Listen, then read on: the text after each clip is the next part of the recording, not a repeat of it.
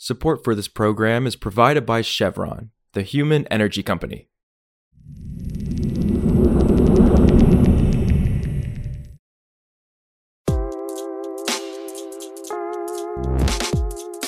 This is Politico Energy. I'm Josh Siegel. Several major energy industry executives who backed former President Donald Trump in the 2020 election are now giving cash to his GOP competitors ahead of the 2024 elections. That's according to the latest campaign finance reports reviewed by Politico's E&E News. Now, of course, the GOP presidential primary is just starting up, and we know that deep-pocketed donors often spread their contributions around to multiple candidates early in the race. But still, what's the explanation behind this trend? And how would this actually impact Trump's campaign? Today we chat with Robin Bravender about those questions and more. It's Monday, July 24th.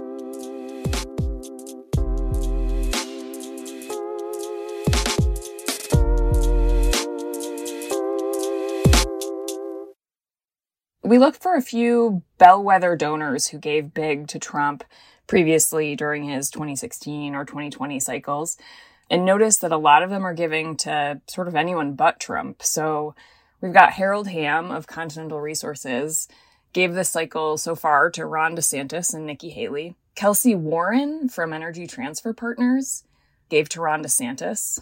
And then Syed Javed Anwar from Midland Energy in Texas gave to Nikki Haley and Ron DeSantis.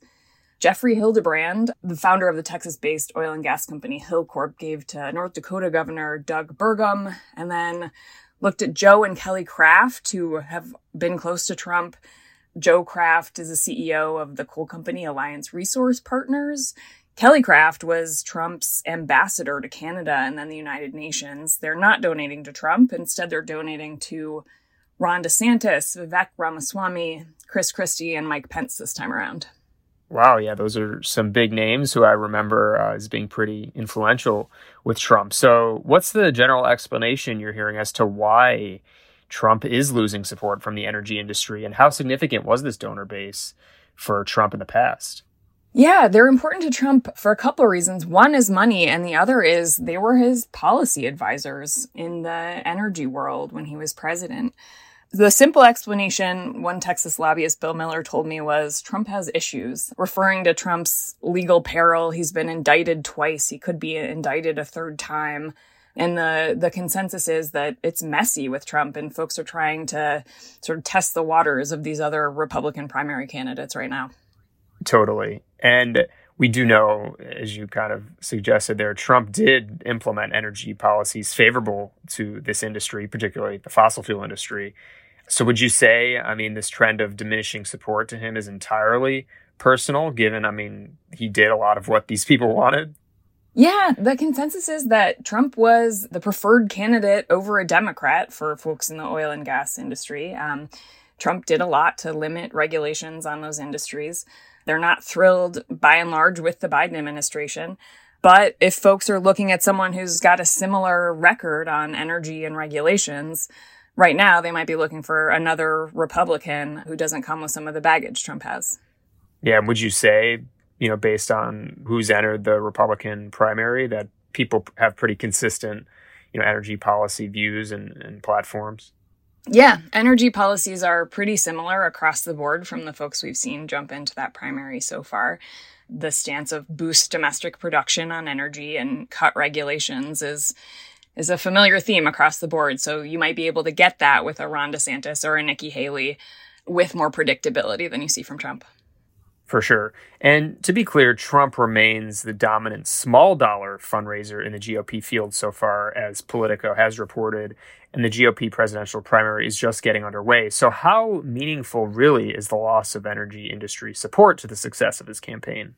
It's so early that these really are just symbols at this point. It's sort of where early support is going. As the race continues, super PACs and big money are going to become so much more important in terms of running ads in swing states.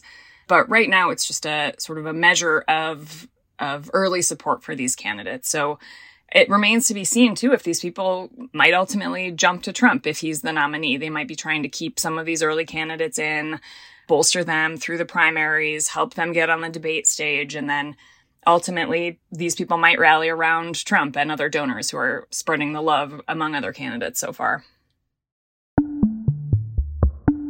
Also, on Friday, 2 House GOP committee chairs announced a congressional investigation into Ford Motor Company's agreement with a Chinese battery company. The chairs, Mike Gallagher of Wisconsin and Jason Smith of Missouri, are questioning Ford's contract with Contemporary Amperex Technology Company Limited, or CATL, from back in February for its new $3.5 billion battery plant in Michigan.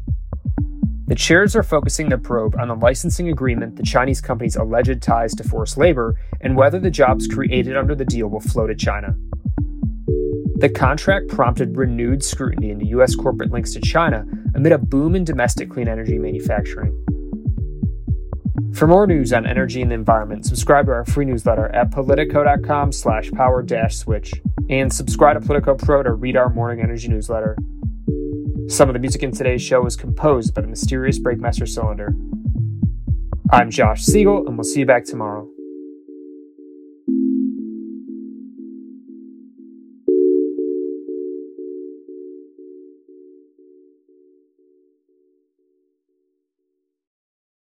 Support for this program is provided by Chevron.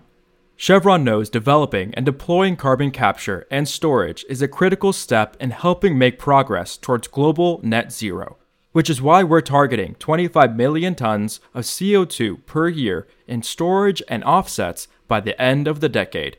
That's energy in progress. Visit chevron.com/carbon capture.